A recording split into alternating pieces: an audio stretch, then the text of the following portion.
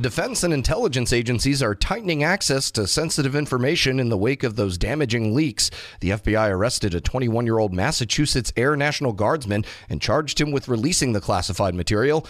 But experts say it's too early to determine exactly what went wrong, and some are worried about an overreaction to a situation that's garnered international attention. For the latest, we turn to Federal News Network's Justin Doubleday. Justin, how are you? Hey, I'm doing well, Eric. How are you? I'm very well as well. So, what is the national security apparatus doing in reaction to these leaks that have really stunned everybody across the board? Yeah, as you can imagine, it's been a pretty swift and big reaction to these leaks.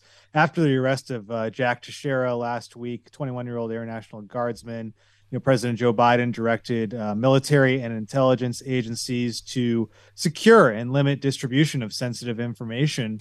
Defense Secretary Lloyd Austin has also directed a review of intelligence access, accountability, and control procedures across the Defense Department.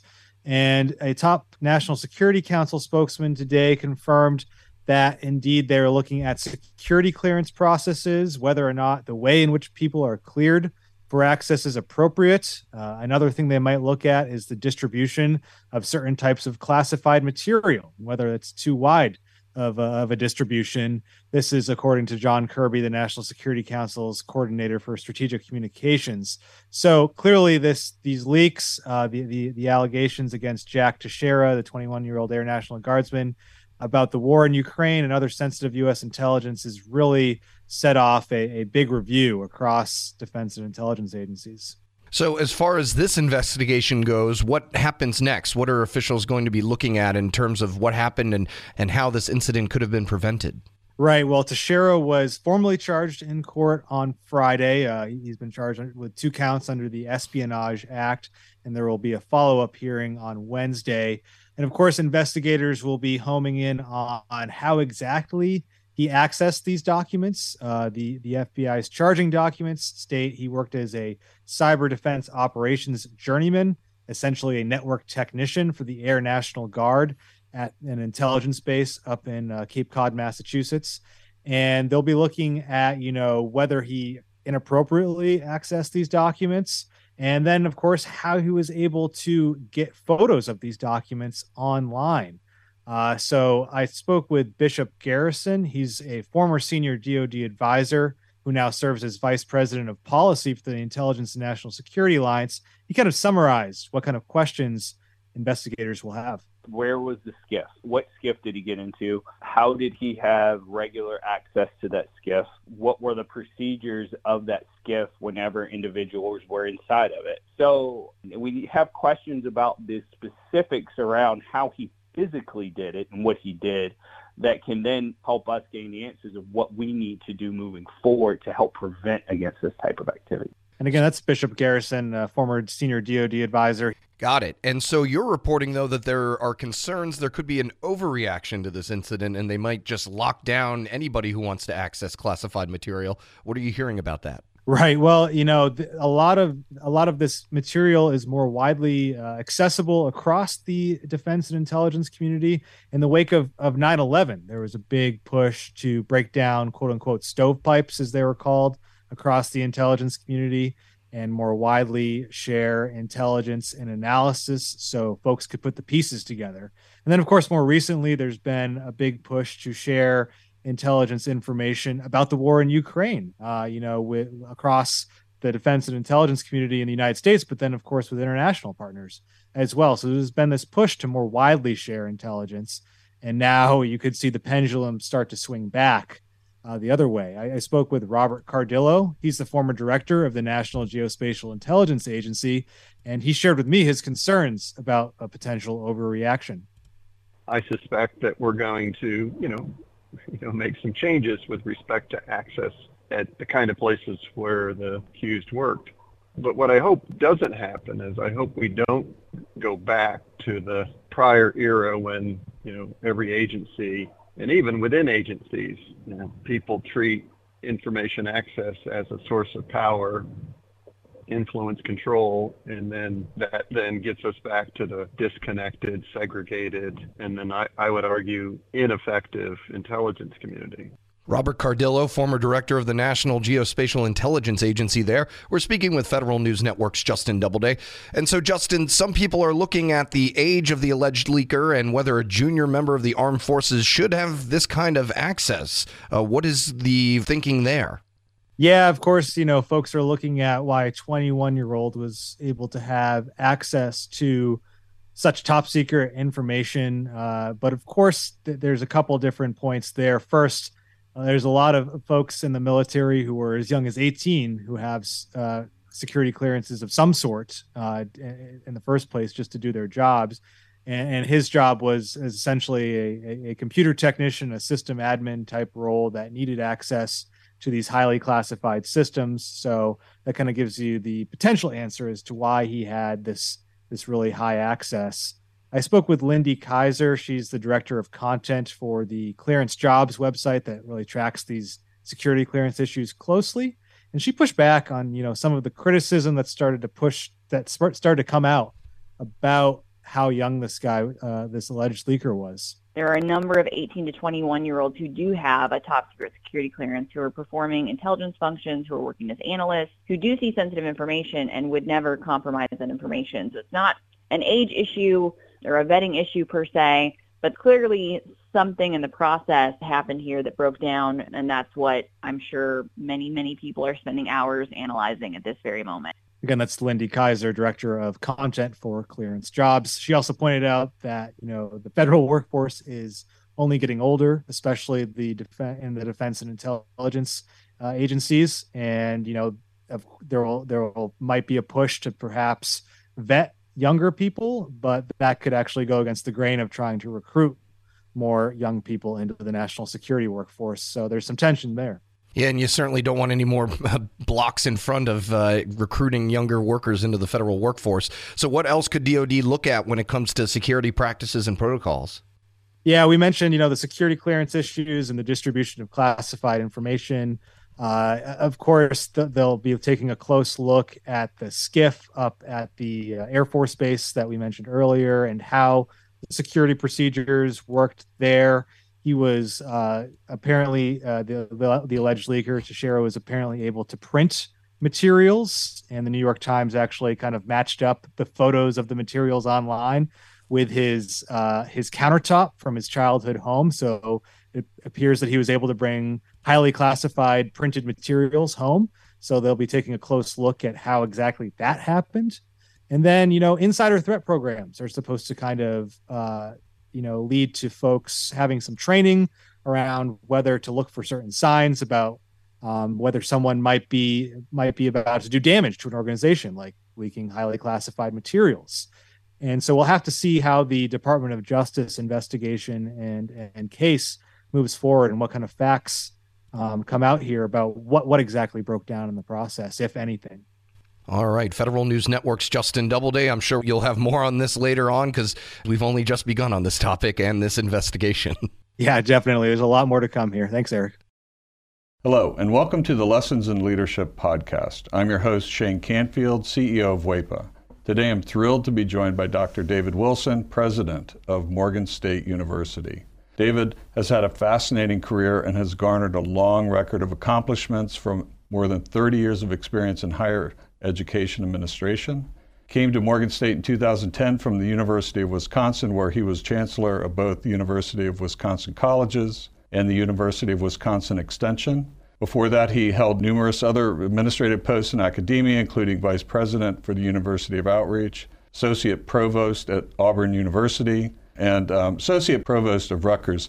And when we were talking earlier, too, you had just mentioned that you had a wonderful nomination at the American Academy of Arts and Sciences. And David, thank you so much for joining me. Shane, it is indeed a pleasure to be invited into this conversation with you. It's not in your in the short bio here, but I also know you served in some capacity in the Obama administration. Yes, I did, as a matter of fact. As I was leaving the University of Wisconsin, where I oversaw the UW colleges, I accepted the presidency at Morgan. And on my way into the presidency at Morgan in 2010, my name was advanced to President Obama to be considered as a member of his board of advisors on historically black colleges and universities. And so I accepted and served there for 8 years during his 2 terms. Amazing. You've had a fascinating career at numerous universities across the U.S. How did you become passionate about the education field, and what are some of the biggest lessons that you've learned?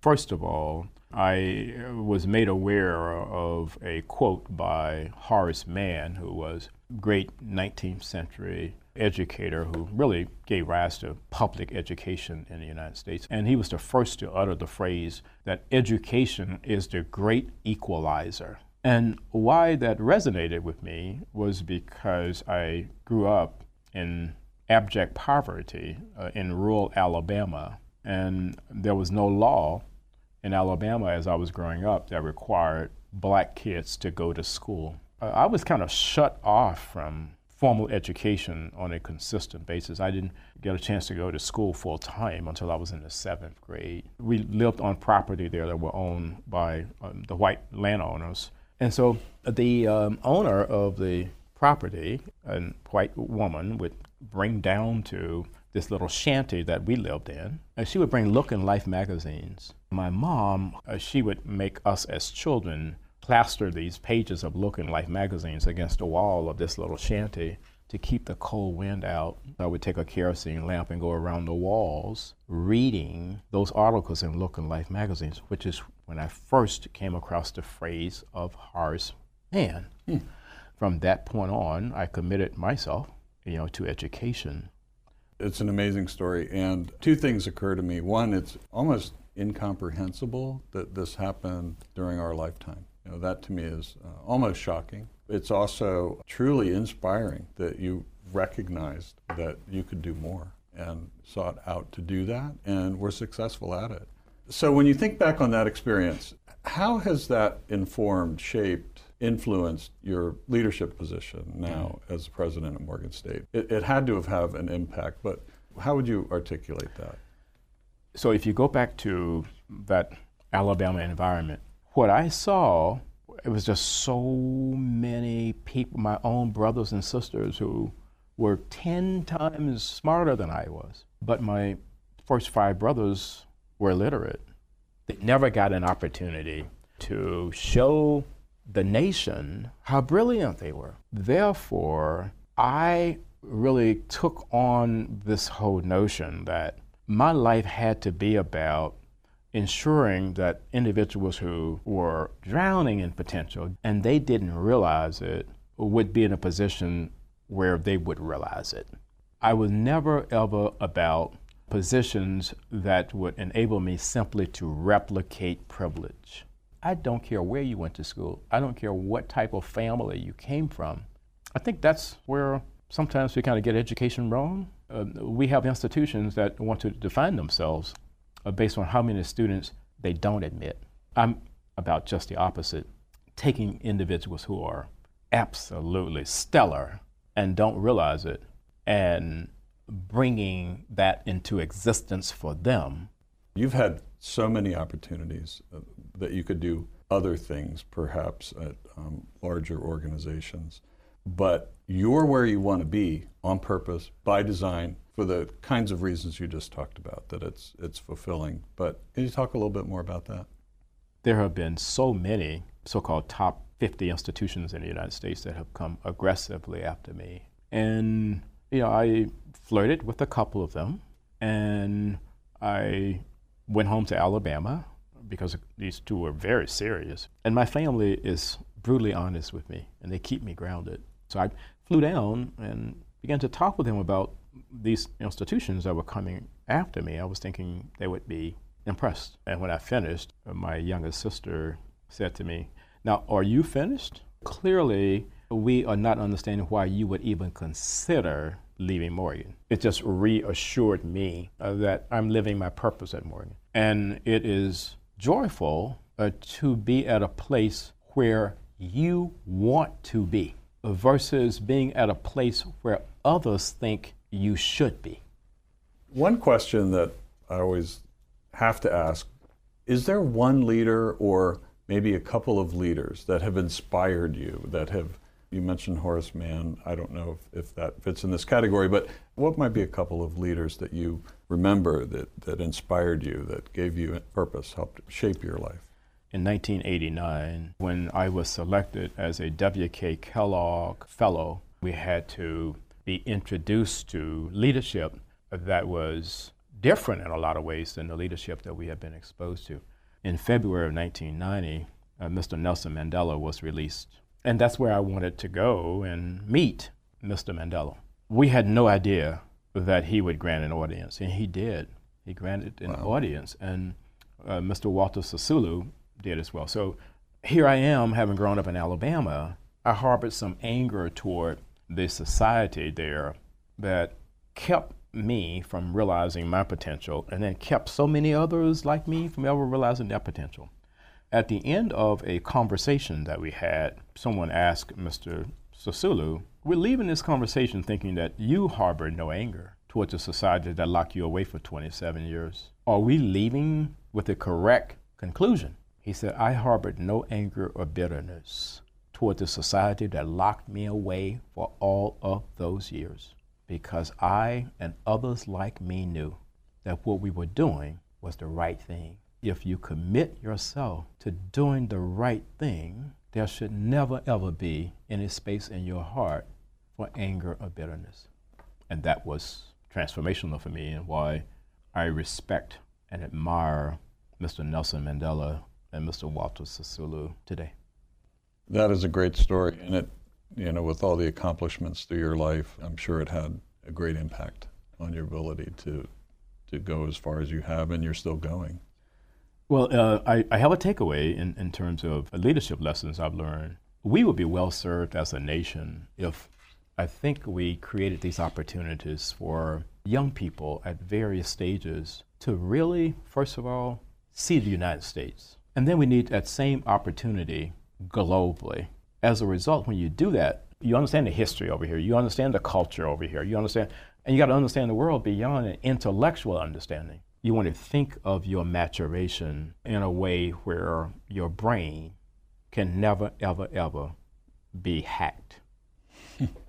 So that's sort of the way. That's sort of the way that I kind of see all of that. That's brilliant. And being born in rural Southwest Kansas, flyover country, as they say, I can tell you that your comments about travel and getting out, not just reading about it, but actually traveling, it really is important.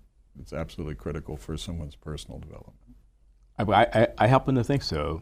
Well, Dr.